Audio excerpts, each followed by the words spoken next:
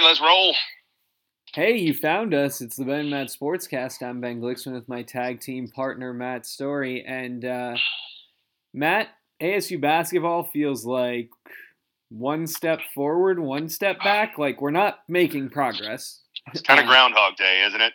Feels like the last couple years very similar, and in terms of just like when we last spoke, we were playing NAU that night, and beat NAU soundly as you should. Mm-hmm. But then Sunday, it was Sunday, right? It was the game at Texas Southern. Yeah, which we touched on this briefly during our basketball preview, but at Texas Southern, still don't quite know the backstory. I read it was something about it was the Pac-12 SWAC Legacy Series or something like that. I didn't know such a thing existed. Apparently it does. And it didn't go great for us. Check the score often, and we had the lead most of the second half, felt like, but never by much. It was always like a very narrow lead, and then went to OT and lost by one. Why we were at Texas Southern, I guess I don't know the whole story behind that or any of the story behind that, but a disappointing loss, no matter how you slice it. Certainly the case. So look, we're 2-1. We're heading to the Legends Classic in Brooklyn, taking on VCU about tonight. To tip off shortly, yeah. But you and I both read the Athletic article about Bobby Hurley and the maturation, I guess, of Bobby Hurley. Sort of maturation, but also kind of the torment in a way. Yeah. That it got into. It was to start out with, it was a good article. It wasn't a Doug Haller, and that's not to insult Doug Haller at all, but it was just a different look at things. I think it was Brendan Quinn, one of their national guys. And it was a good read. Made me. I already like him, so it didn't change my mind. It confirmed that I like him. But it hit on the points that matter, which is what's happening here, because it's just like the momentum has disappeared from where we were, 3 to 4 to 5 years ago, basically. Yeah, I felt like the article was very fair in that it's like Hurley wants to stay. Yeah. He acknowledges that may not happen. It also, I thought it was good writing and a fair comment when he said, they made the tournament 2 years in a row. Hurley felt like they were making some noise, potentially heading into a 9-10 seed. And then he put sort of as an aside, as many coaches feel about their teams. True.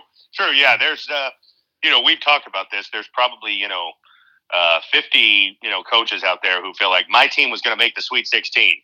And, obviously that's not going to be the case. We've talked about it with baseball, ASU baseball, 2020 was going to be the year that we made Omaha. My answer to that is always if you only had 1 year that you were going to, be able to make some noise, then you didn't do much of a job of building a program. You should be able to sustain success for more than one isolated year.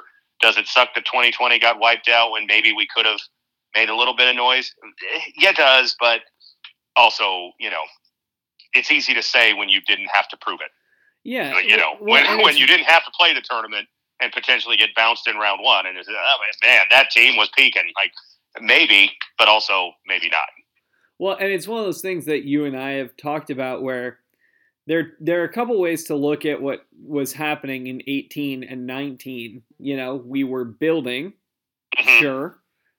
We were building towards something, and then we, made the tournament back-to-back years. Or you can look at it as barely in the tournament, maybe not having to play in the play-in game, maybe in 20. Probably not. Yeah, it felt like we were going to make it in the 64, or 60, I guess, for lack of a better, but it was going to be borderline. It wouldn't have been a total shock if we'd been back in the play-in round.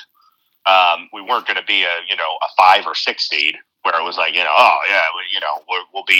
we'll be wearing the home whites basically in the first round. That was probably not going to be the case. So yeah, it's, there's always a team or two every year that goes from a 9, 10, 11 and gets to the Sweet 16, and maybe 2020's group was going to be that team, or maybe we would have been one and done.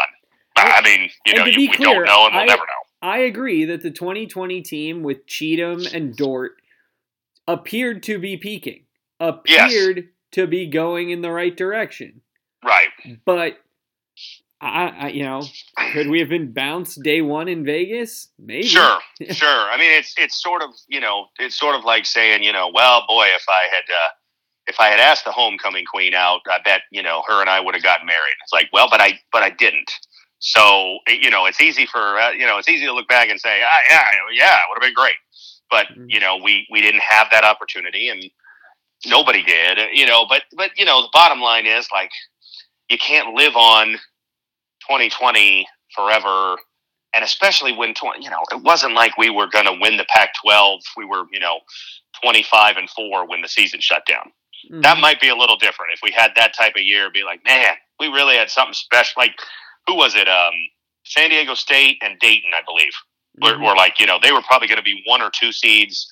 Like, their fans have to look at that and think, man, we got screwed, because that was going to be our chance to make a real special run.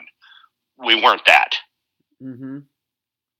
Yeah. So, and now it's almost 2023. The last 2 years have been, and the article, made it plain, didn't make excuses for it. The last 2 years have been very disappointing overall. And, but the article pointed out something that I think we probably, don't give enough attention to, because it's a hard thing to address, which is, there's problems at ASU beyond who the head coach is. Yeah. And it's easy to sit here, you and I and fans everywhere, and say we need to change coaches. But, doesn't Hurley's tenure feel very similar to Herb Sendek's? Yeah. Peaked in the first 3 years, tailed off. And football, look at the coaches that we've been a part of their, Dirk, Dennis, Graham, Herm. All of them peaked in the first 2 to 3 years. Mm-hmm. And then they all tailed off. And it's like, at what point is it not the coach? At what point is it the university and the athletic department? Well, and where I thought you were going with this, and I think it's true, the excitement for Bobby Hurley coming was big. And look, he added Austin Nunez, so we're still recruiting at least to some extent. Mixed results, obviously. Josh Christopher being hurt, Boyachi not being ready in the way that we thought he was, billed to be. But, when Herb Sendek was here, they built weather up. Right. And the next thing was, we're going to renovate Wells Fargo. Well, Sendek's tenure has come and gone, and we're in year 8 of Bobby Hurley's tenure, and Wells Fargo Arena became Desert Financial Arena, and then looks exactly the same. It's it hasn't changed from when you and I went to school here, which, was somewhere between, 15 and 18 years ago when we were going as students. And it was outdated then. That was a point of conversation when we were students was, boy, they got to do something with this arena. Just, and nothing's changed. And it, like I said, go ahead. I was going to say, I will say this. If you were wanting to renovate the arena, but were trying to figure out what your contingency plan would be if you had to not play there for a year, now that you've built Mullet, you have an answer. Like, you'd have something, yeah. You can play on campus for $5,000, or for not $5,000, for 5,000 people. 5,000 in attendance. No, I got you. Yeah. But I don't know, man. I don't know. And it, like I said, it's a difficult discussion to have in a way, because it's hard. It's much easier to be like, well, we need to change coaches. Okay, yeah, fire the coach, bring in a new coach. Sure, that'll fix everything. It's a much harder thing to assess. How do you change the athletic department, and how do you change the university and the expectation of success? You and I have complained a bunch about Michael Crow. We've complained a bunch about Ray Anderson and past ADs. but it's like, man, if you don't change and have a commitment from the top down, not just at the top, but the top throughout your athletic department, throughout, your fan base, to expect and demand success, changing coaches is just, it's just like changing the tires on a beat up car. The car still stinks, like it might make the car more fun to drive for a couple of months, and then you're going to realize, the car still has problems. Yeah. And I do think that that's kind of where we're at right now. Yeah. I mean, it pertains to football too. Like, we look at it and it's like, well, okay, the next, I've said it to you in the last couple of months. The next coach should be the coach that we believe can get us into this expanded playoffs. And I believe that, but I don't know that there's a belief in the athletic department of that. I just don't think there's a demand for success. There's too much being content, being mediocre. And it's little stuff that turns into big stuff. I mean, I saw it when I worked there. I still see the same stuff. This is minor stuff, but you go to the football games in the press box, and 9 times out of 10, the soda machine breaks by halftime, and it's been that way since 2005. Like that. And is that a big deal? Does that affect you winning games? No, not directly. But when you're content embracing, below average performance in one area, you end up embracing it in other areas, I think. Well, and this leads to sort of the Todd Grahamification of the program. Yeah. In that, like, there was a time where it felt like we were detail oriented, and then, and we cared and we were putting in the effort and doing the little things, but coinciding with the, fact that sometimes we just straight up didn't have enough guys in coverage to cover the number of receivers going out on routes. Right. You run into these issues, right? Where you're like, it's not a big deal until everything else is a big deal. Like, Exactly. I mean, again, the stuff that I can point to that I've experienced, no, it doesn't affect directly getting good recruits, getting good coaches, and winning games on the field.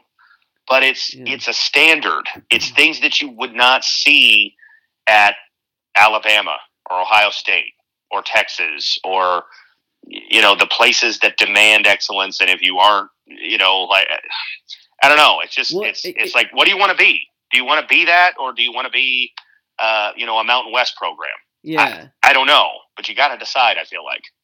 Well, and there's a comedian, Nate Bargatze, who has a bit that I think is apropos of what we're talking about. He talked about when he was at a wedding and the DJ only had one leg. And in the bit, the point of the bit is you don't really notice or care, but then when he plays the same song 3 times in a row, you start being like, well, why does he have one leg?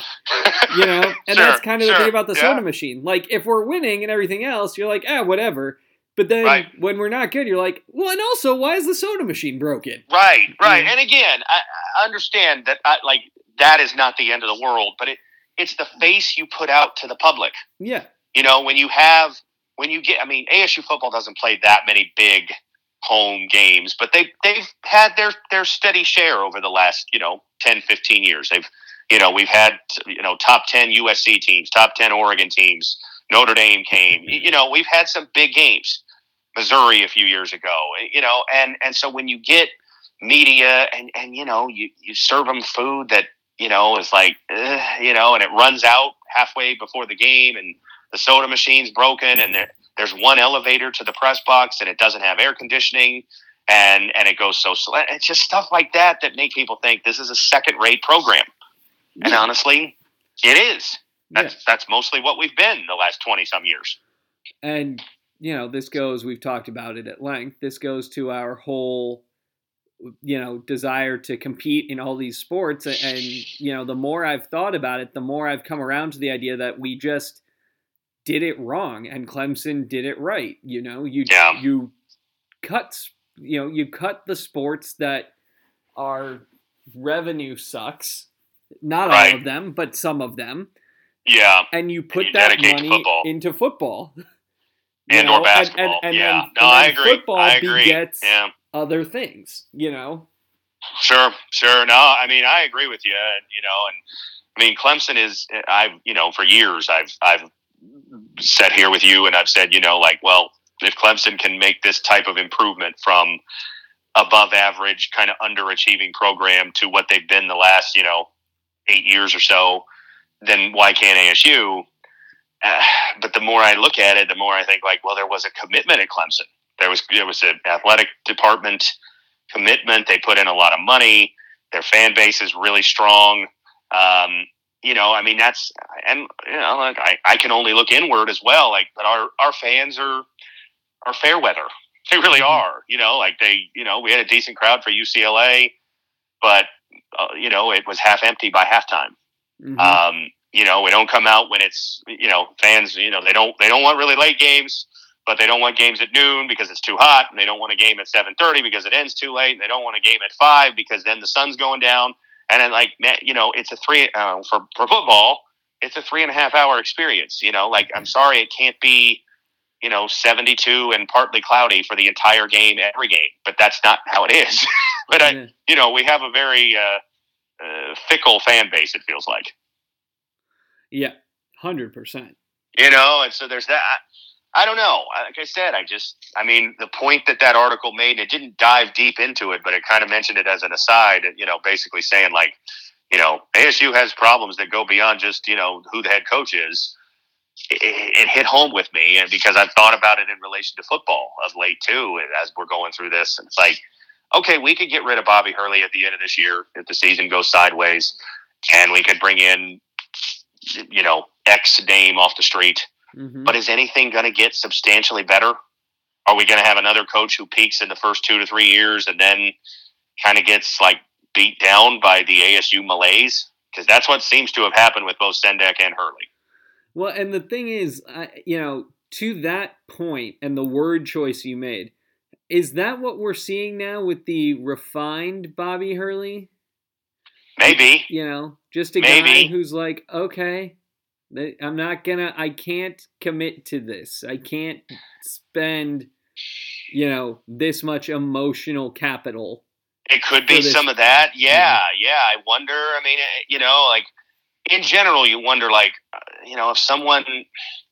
if someone operates with such fire, and yes, I do feel like he needed to tone it down, but you also feel well, okay, are we taking what kind of made him special? Are we is it sort of this is but One Flew Over the Cuckoo's Nest, where they, Randall P. McMurphy, and they gave him the lobotomy basically, and it was again, that's an extreme, but it's you took the fire away, and now he's just kind of like a shell of what he was. Yeah. I don't know. I don't know. Because, the other thing is we lost to Texas Southern in overtime. Mm-hmm. We took, Tarleton State to the wire. Right. Yeah. Easily could be 1-2 right now with a very soft start to the schedule. Yeah. I don't know. There's a long way to go, and we did improve over the course of last year. And finished, I think, won 7 out of 8 to finish the regular season or something like that. But then, choked away the first game in the Pac-12 tournament and ended on a down note. And it's again, I said this to you, I think last week, you can't wait until February to start playing good basketball. You want to get better. Yeah. You want to be better in February than you are in November, but you can't be crappy for November, December, and January and have it, just mean nothing. Doesn't work that way. Yeah, well, it feels like, and maybe I don't want to get crazy alarmist, but we're not good enough to overcome what just happened. No, we lost to a bad team, and I guess if we sweep Arizona and UCLA. Yeah, there's a long way to go. Sure, yeah, it's possible, but you're right. It's there's not a ton of margin for error when you're already at best probably a mid-tier of your conference type team. Yeah, because you're probably not going to sweep Arizona and UCLA because they're not good enough. So yeah, you're right. I mean, if we got super hot in the conference and went, 15-5 or something like that, yeah, that's probably going to be a pretty good conference run and would be fine. But you don't want that to be the expectation or the burden you've got to get to, I guess. Yeah, I mean, I guess where I'm going with this is, if we finish the conference season 8-10, the conference is pretty good. That might be enough if we had been 12-1 in the non-conference. It was. I mean, one of those 2 years that we made the tournament, I think those numbers are very close to what we were. Didn't we go 12? We were 12-0 non-conference. That was the year we beat Kansas at Kansas. We got into the top 5 of the poll, and then our conference record was 500, and we made the tournament because of that great start. But that year we did not lose to Tarleton State and Texas Southern. Right, yeah, no. I mean, we were very impressive. I mean, both years we made the tournament, we made it on the strength of a really good November, December, and kind of, just held on for dear life through the conference season. I don't remember what our exact conference record was those 2 years, but if I'm guessing it was maybe exactly 500, maybe 2 games over. I think we were right about, 500 in the conference both years and got our way into the first 4 on the strength of, good non-conference play. And I think the first year, didn't we beat Kansas and Xavier? And they were both number 1 seeds. Mm-hmm. And then the next year we beat Kansas here, so we had a good non-conference run, gave ourselves a lot of cushion. Then last year was the opposite. It was bad start to the year, bad start to the conference season, played our best in, February and March. But still at that point, bounced by Stanford in round 1 of the tournament. And needed to win the whole tournament. I mean, we didn't. It was. We were so far behind that it wasn't even if we get to the semifinals, we got a chance. No, we had to win all 4 in order to have any chance. Yeah. So I don't know, man. I don't know. It's I don't know what to say. It was like I said, it was a good article. I like the guy. And I said it to you a couple weeks ago when we talked, I don't want to get rid of him. And in part because of what we just discussed, I'm not sure getting rid of him is going to solve anything. It's just going to be, rearranging the deck chairs on the Titanic, as they say. Yeah. And I'll say this. When you have a Bobby Hurley and it's a name and it resonates and he wants to be here. Yeah. That matters. That there's something to me, there is something about that let's not I'm not saying that if an elite coach, a Bill Self was hey, I'll take the job, a Calipari, but I think that maybe I'd not want a retread guy over Hurley right now still. I agree. Now, I have a name for you because he was found not guilty of the NCAA charges. Yeah. Would you want Rick Pitino? No. Okay. I don't think so. I mean, I don't know. I mean, I'm thinking about it. I never considered it until you said it. So that's a knee-jerk reaction to say no. I mean, because he has no interest in leaving Iona right now. Well, sure. Of course, it's the middle of the season. Right. He's got interest if somebody comes to him with an offer. Yeah, and he's old. He's well traveled. Yeah. He's old, but he's won. I mean, he's won at Iona. I mean, he's we talked about Brian Kelly last week. He's got a track record of everywhere he goes in college, not so much the NBA, but everywhere he goes in college, they've, gotten better.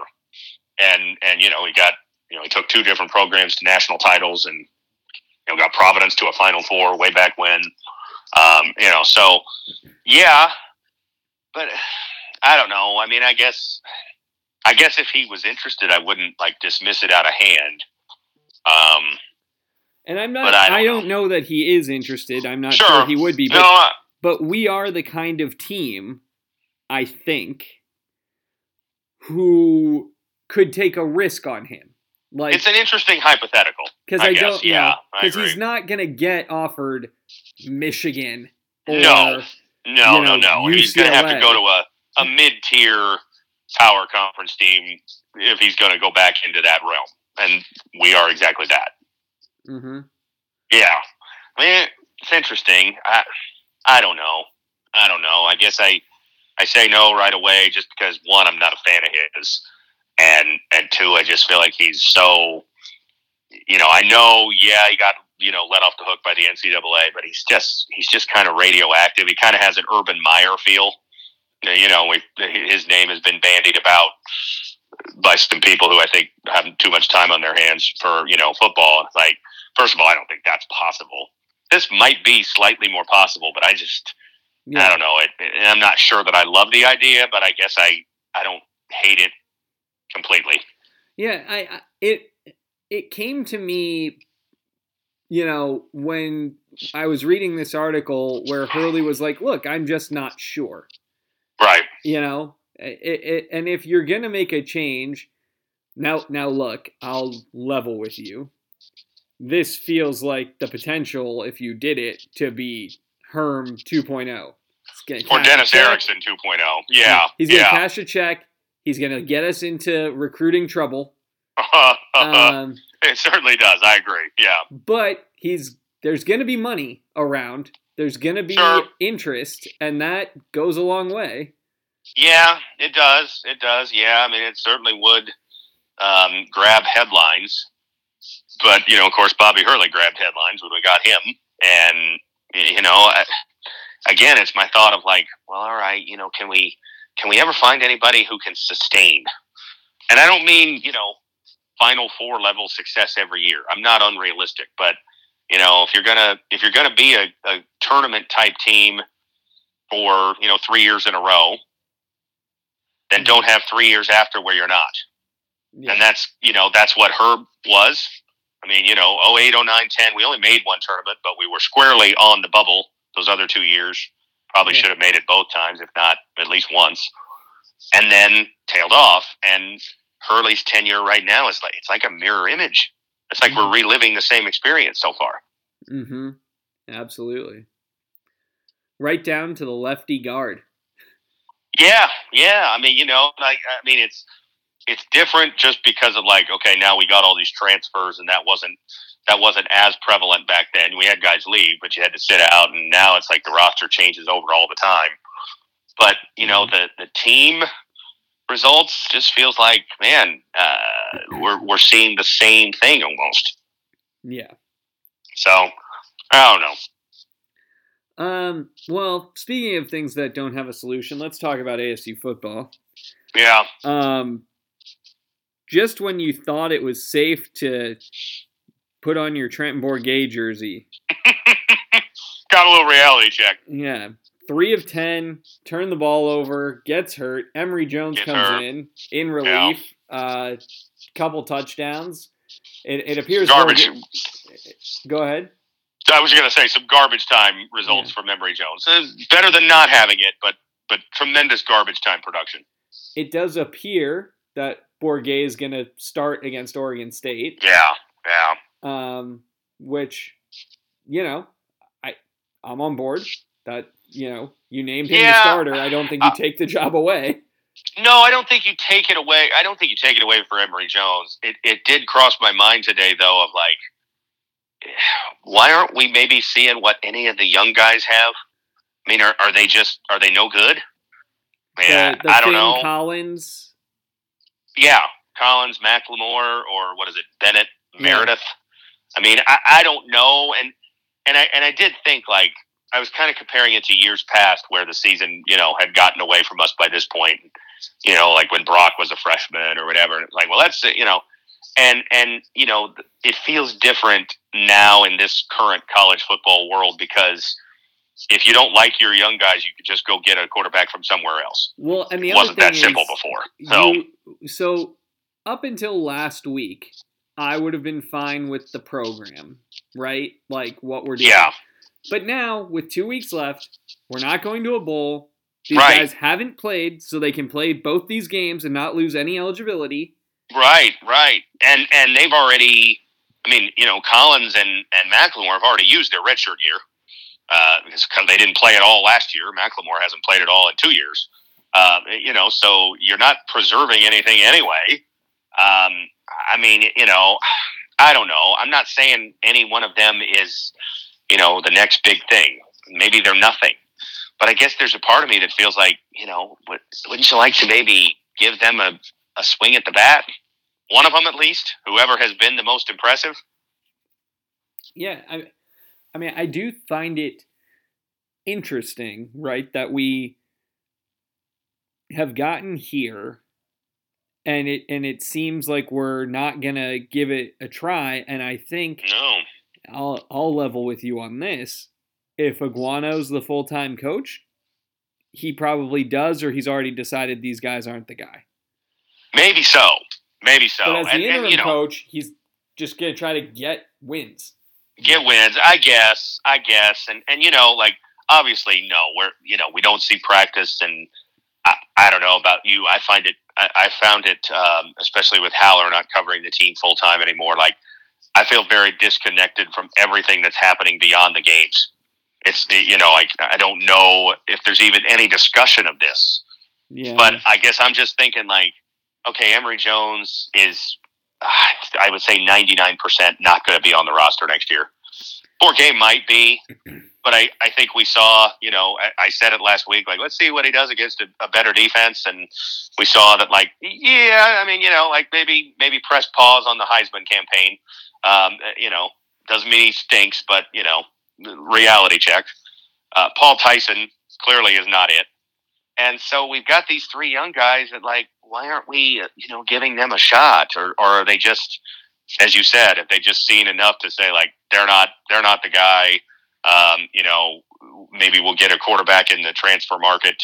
Maybe our new coach will bring in one, whatever. And again, that does change the dynamic. It used to feel like this time of year, if you were in this position, like, well, we got to see what the young guys have because that's going to be our starter next year. That very likely is not the case. I mean, if you were putting odds on who's ASU's opening day starter in 23, the leader might be someone not currently on the roster. I think that is the leader. Maybe it'd be Bourguet. But probably at least second would be someone on a different roster right now. I mean, I'll say this: if the wager is someone on the roster versus someone not on the roster, we'll start the majority of games next year. Yeah. Because I believe that the guy who will start week 1 is probably on the roster. Yeah, maybe. But the guy who will start the majority of games, I bet is not on the roster. Yeah. Well, and of course, it's so we've talked like it's so dependent on, who your head coach is, which we don't know. If Aguano's the head coach, well then, yeah, probably the odds favor, Trent Bourguet and status quo. But if you bring in a coach from outside, that guy very well has either a recruit or a current quarterback or both that maybe follows him. I know I read, and I don't know how reliable it is, but one of either Devil's Digest or Sun Devil Source, one of those two, had a report this week, this past week about, Kenny Dillingham is really emerging as a strong candidate. I couldn't read the whole thing because it was a subscriber, but I saw the tweet. I'm like, okay, if that's true, does he bring one of the quarterbacks from Oregon or a recruit that Oregon's got in the pipeline or something like that? Somebody he coached at a previous stop. He was at Florida State. He was at Auburn. Maybe he has somebody he wants to bring with him, and who knows? Mm-hmm. And I think that would be great. And that I've been on that bandwagon. Yeah. So if that's the case, that'd be awesome. I'm anxious to see if we will commit the money, and look, it's a big move to do that in the Michael Crow era, because we've never hired a coordinator. No. In the Michael Crow era. Gosh, when's the last time? I mean, honestly, and I don't know the answer. Is Frank Kush the last coach we've hired who wasn't a head coach before? Well, I mean, Dirk was a head coach, and everyone post Dirk. Everyone post Dirk. Bruce Snyder was, because Bruce Snyder was at Cal. Maybe John Cooper. I don't know. I can't remember what John Cooper's background. Like the Darryl Rogers, John Cooper, Larry Marmee. One of the three of them might not have been a head coach before. I guess I don't know. But it's at least going back to Bruce Snyder. So yes, I mean, without a doubt, it's the Crow years, but it's even further back than that we've been. And I don't like it. I've been strong in my dislike of that, but it's been, we got to get a guy who's had head coaching experience. Mm-hmm. Like, why? I mean, I don't need to go through them again, and I won't. But look up and down the college football playoff rankings, the top 20. You're going to find plenty of head coaches who are at their first head coaching job. Yeah, including the defending champion and the number one team. Yeah, well, and frankly, as you and I have talked about at length, we're not going to take a good head coach from someone. We're not USC. No, exactly. So you're either getting a retread, a la Dennis Erickson, Herm Edwards, or you're getting an up-and-comer from a group of five, which I guess like Dirk. I'd prefer that, but it's like, I don't know why we have to narrow it down to that. Well, but it's also an up-and-comer, but not a main up-and-comer. Like, you're not going to take Luke Fickell from Cincy. No, exactly. Yeah, you're getting probably somebody who is I don't even know, but, somebody who finishes, fourth in the American. Yeah. And it's like, all right, that's not horrible. I'm not against that. But, yeah, I'm not totally hot about it either. Mm-hmm. And, okay, I've got the answer. Larry Marmee was not a head coach before. He was our defensive coordinator and got promoted. So there's the last time we hired somebody.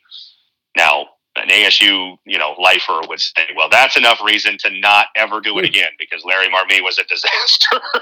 but okay, we've had, 5 straight full-time coaches who have had head coaching experience, and it hasn't really worked out that great with them either. Yeah. I mean, we've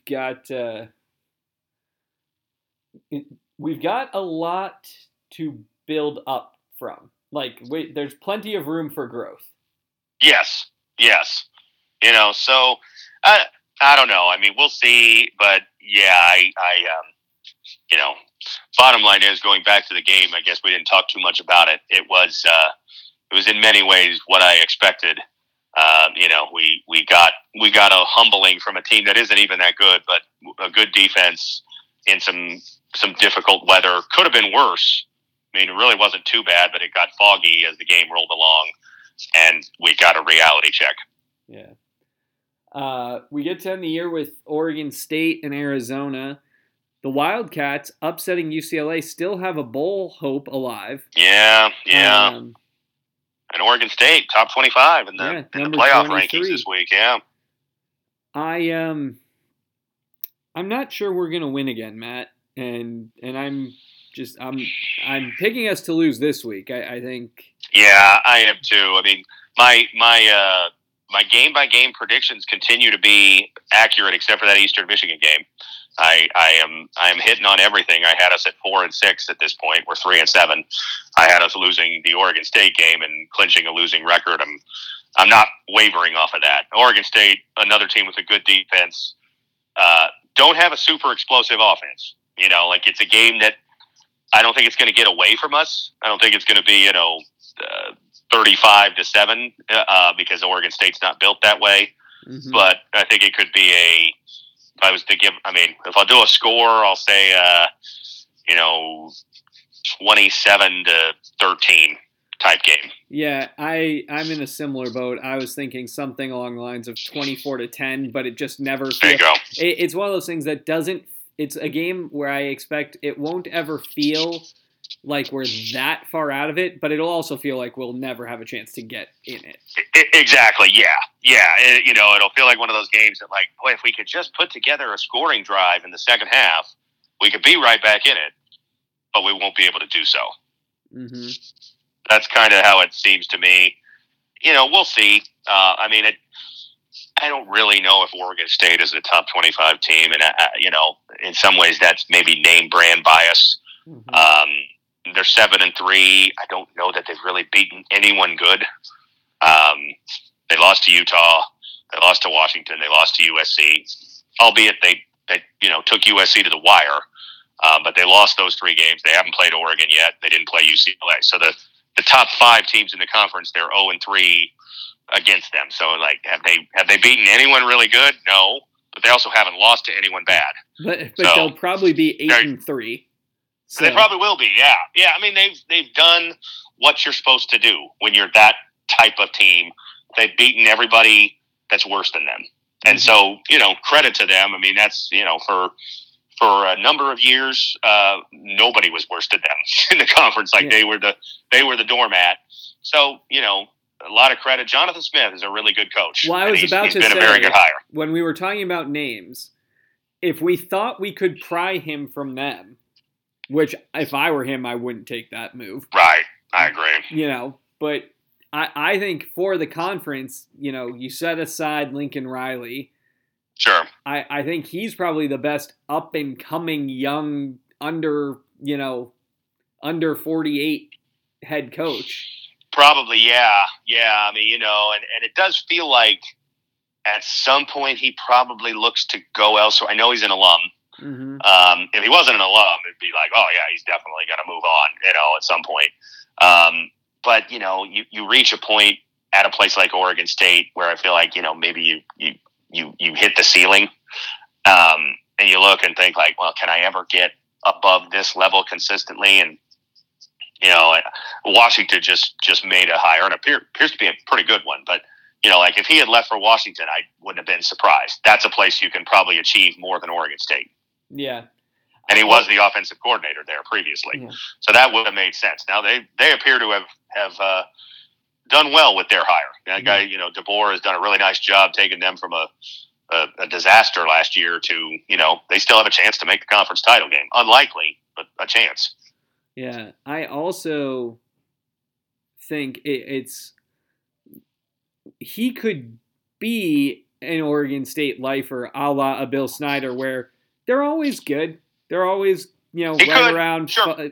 5 to 8 wins. And every once in a while they might sneak up and win 9-10 games.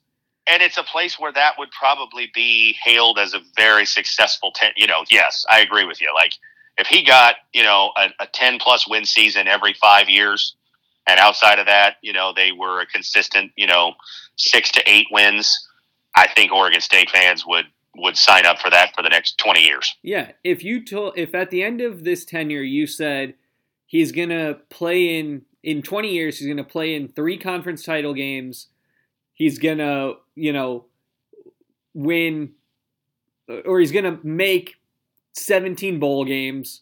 Yeah. And maybe make the expanded playoff a couple of times. Yeah. That's a home run for Oregon State. 100%. Yeah. And I think it's what you... And he could. Yeah. Yeah.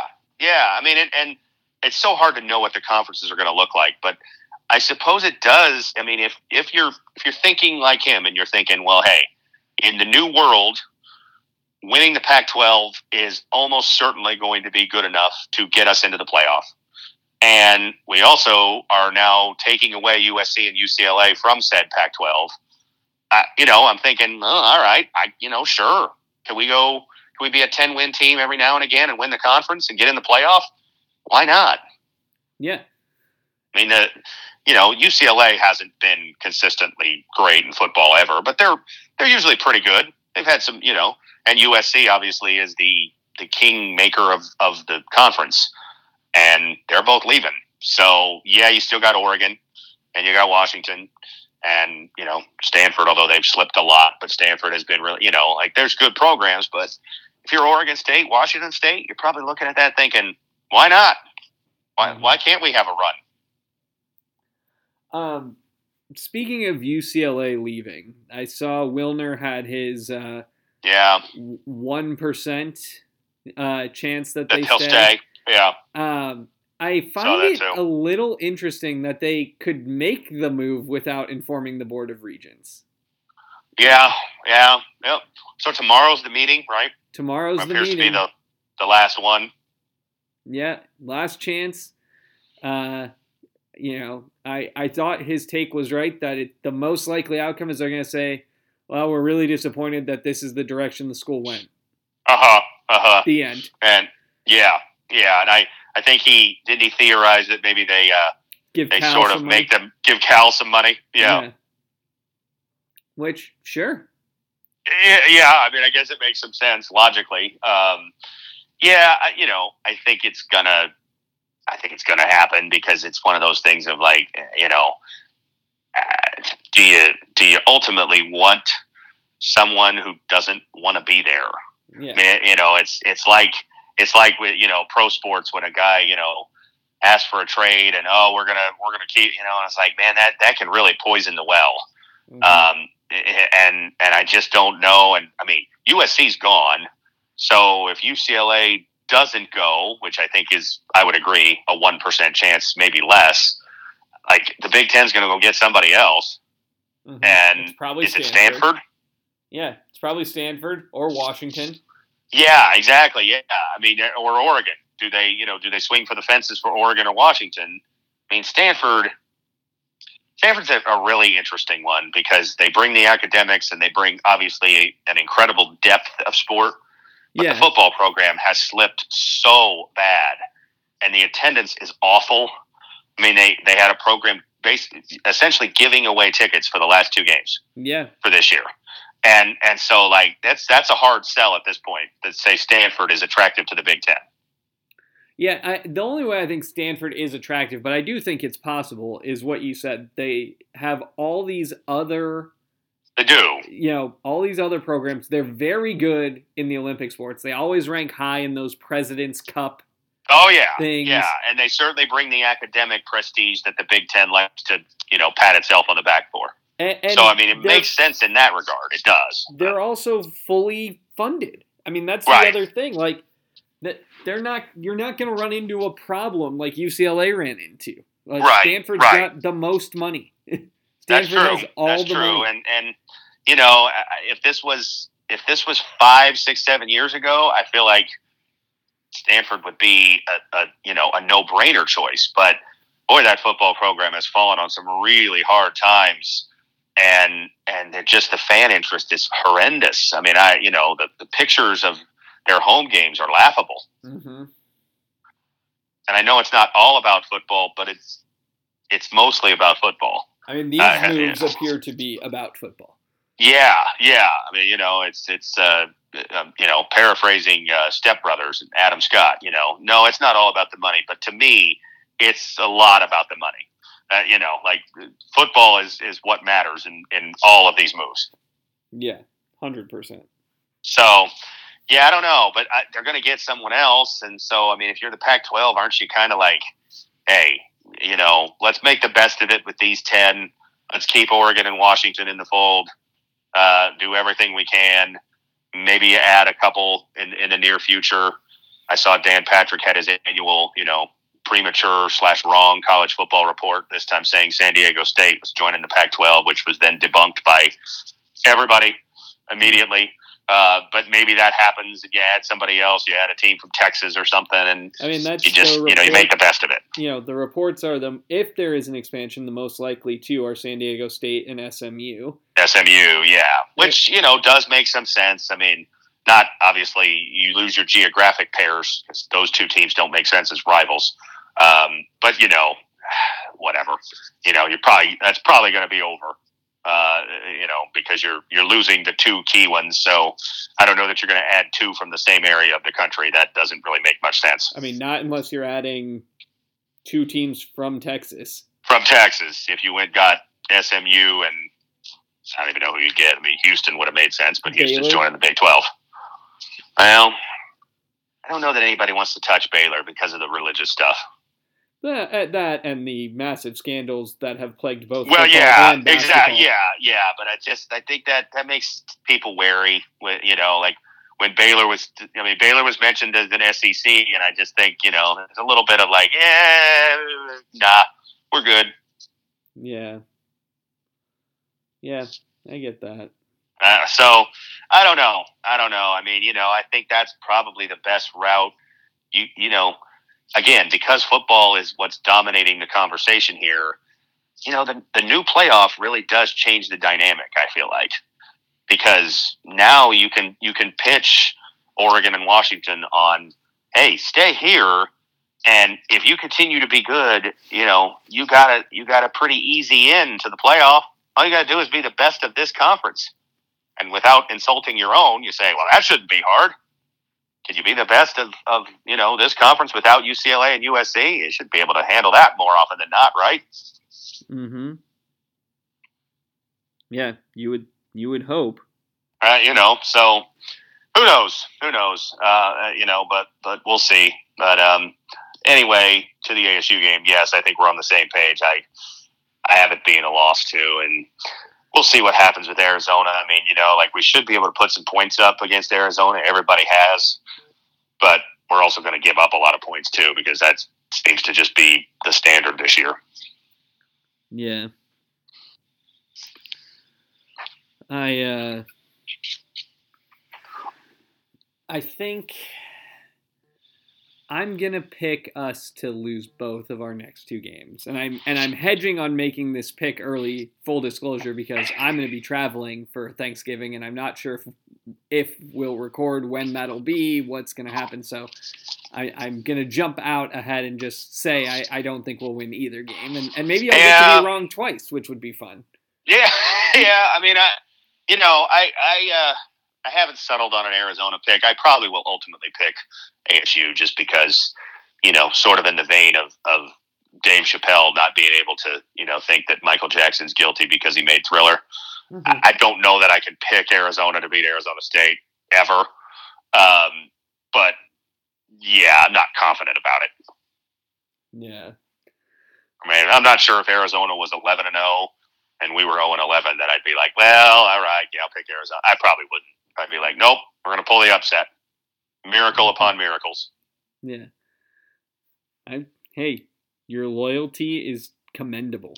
I just can't do it. I mean, if I was betting, if I had something on the line, that might be different. But, hey, what do I have to lose? Yeah. Just being a sellout like me, I guess. No, I mean, like logic says it's on the road. They've been a little better than ASU. Not really sure. Like, they're one game better in record. They beat UCLA. We beat Washington. Somehow that Washington win, which is the reason that Washington probably isn't going to be in the conference title game. They got to be ruined that one, because they should probably be 9-1 right now. Well, it's the thing that you and I talked about this year is up until this UCLA game, the good teams, the top teams, didn't lose to each other, and Washington lost to again. Us. Yeah, that was a bad loss by UCLA. Just and I mean, and I didn't watch a ton of it. I was out of town. But like I almost would have understood it more if they'd lost 49-45, but only 28 points. Felt like they missed opportunities. I know they had a field goal blocked, and they just were kind of sloppy. I mean, I saw the last drive. I watched it, and they had 4 throws into the end zone, and or maybe they had 3. The last 2, he threw them out of bounds. He didn't give the receiver a chance to catch the ball in bounds. Yeah. Yeah, it's frustrating. It is. I'm never for Arizona, but I really wanted this coming Saturday to be as big as it should have been, and Oregon losing dented that. Certainly UCLA losing dented it even more. Yeah. Agreed. Well, we'll see. What do you think? Does USC beat UCLA and get to the conference championship game? I hope so. I hope so too.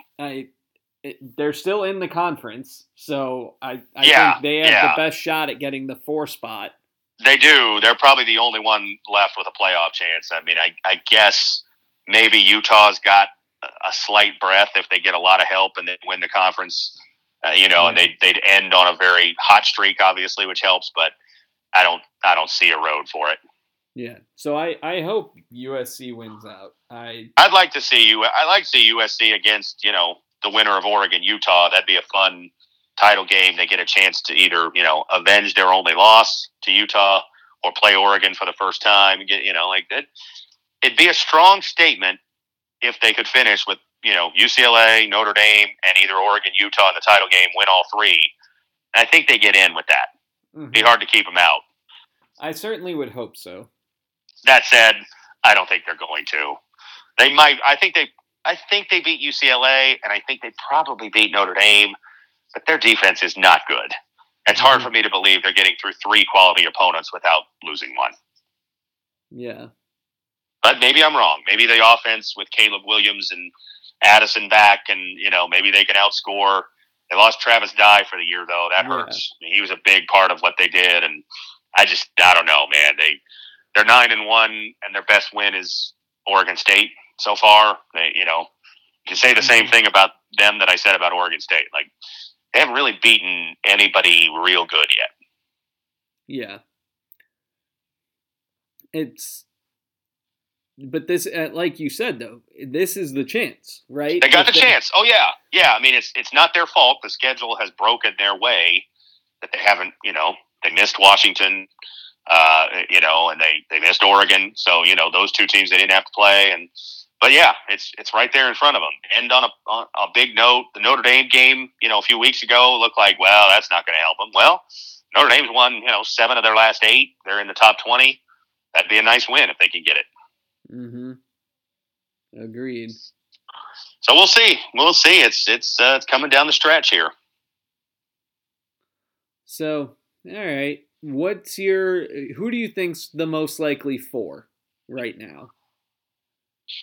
Tennessee. Okay. I agree. I mean, so you're saying that on the assumption that Georgia, winner of Ohio State, Michigan, and TCU are your top 3? Yeah. I'd say Tennessee right now, reserving the right to change that depending on how that Ohio State-Michigan game goes. Yeah. I mean, if it's a classic, down to the wire, could have gone either way type of game, that team might slide in ahead of Tennessee. Yeah. I mean, I think it depends on that and if Tennessee just rolls, Yeah. I mean, I think Tennessee's hope is that they, first of all, they win their last 2 and win them convincingly, which they should. Yeah. And that Georgia, doesn't trip up in the SEC title game. That Georgia goes 13-0, gets that number 1 seed, and they can say, hey, we went 11-1. We lost on the road to the best team in the country in a game that was, a true road game with some rainy weather that, slowed us down, and give us a chance to play them again in a neutral site indoors, and it might be a different story. And maybe it would be. Yeah. I could see it. I think they have a compelling argument to be the 4. They do. I mean, the wins over Alabama and LSU, are impressive. I mean, that's 2 top 10 teams right now. And Michigan's not going to have that, or Ohio State. Whoever loses is not going to have that. But that Ohio State-Michigan game is like 2016, where it went to OT, and Ohio State converted that 4th down by about a whisker, and that if it's that type of game, you make a pretty good argument that both teams should go. Mm-hmm. But we'll see. We'll see. That's a fascinating game. Both teams feel like they've got a significant Achilles heel, and I'm curious to see which one gets exposed more. Yeah. I will say I've been very... Oh, well, we should note Sal Point Lancer for life. Lathan Ransom had a punt block and a sack on the same drive. He did. Yes. A good week for him. Yeah, he's done well. Bounced back from that big injury and been good. And yeah, it was good to see him have a good week, because it was a downer for Bijan. I thought Bijan had a chance to win the Heisman, depending on what he did to finish the year, and I think that's out the window now. He got shut down by TCU. Yeah, I agree. It was there. I mean, wasn't going to be easy, But I was like, boy, if he goes off and they make the Big 12 title game, and it was right there in front of him, and it's not in front of him anymore. So do you think he's the first running back taken? Sure seems like that's the expectation. I mean, I know things have a way of changing between the end of the season and April. But, gosh, I mean, like McShay and Kuiper and the guy on The Athletic, they have him as a top 10 prospect overall. Yeah. So, sure feels like that's the clear, like, oh, yes, he's the top guy, and maybe the dude from Alabama, Gibbs, is a first-round prospect too, but that seems to be it. Mm-hmm. But we'll see, but hey, I was hoping. I mean, the Heisman felt like it was wide open a couple weeks ago, and it still kind of feels that way. And I thought, man, it's there for Bijan to have like a monster finish to the year. They beat TCU. Maybe they beat him again in the Big 12 title game, and he could do it. Well, that they didn't beat him the first time. Making the Big 12 title game is now not super likely, and Mm-hmm. yeah, that dream is probably over. Yeah. So, all right. Well, we've covered a lot. There's more to cover still. Yes, indeed. We'll be back. We'll talk about it. Until next time, he's Matt. I'm Ben. It's the Ben and Matt Sportscast.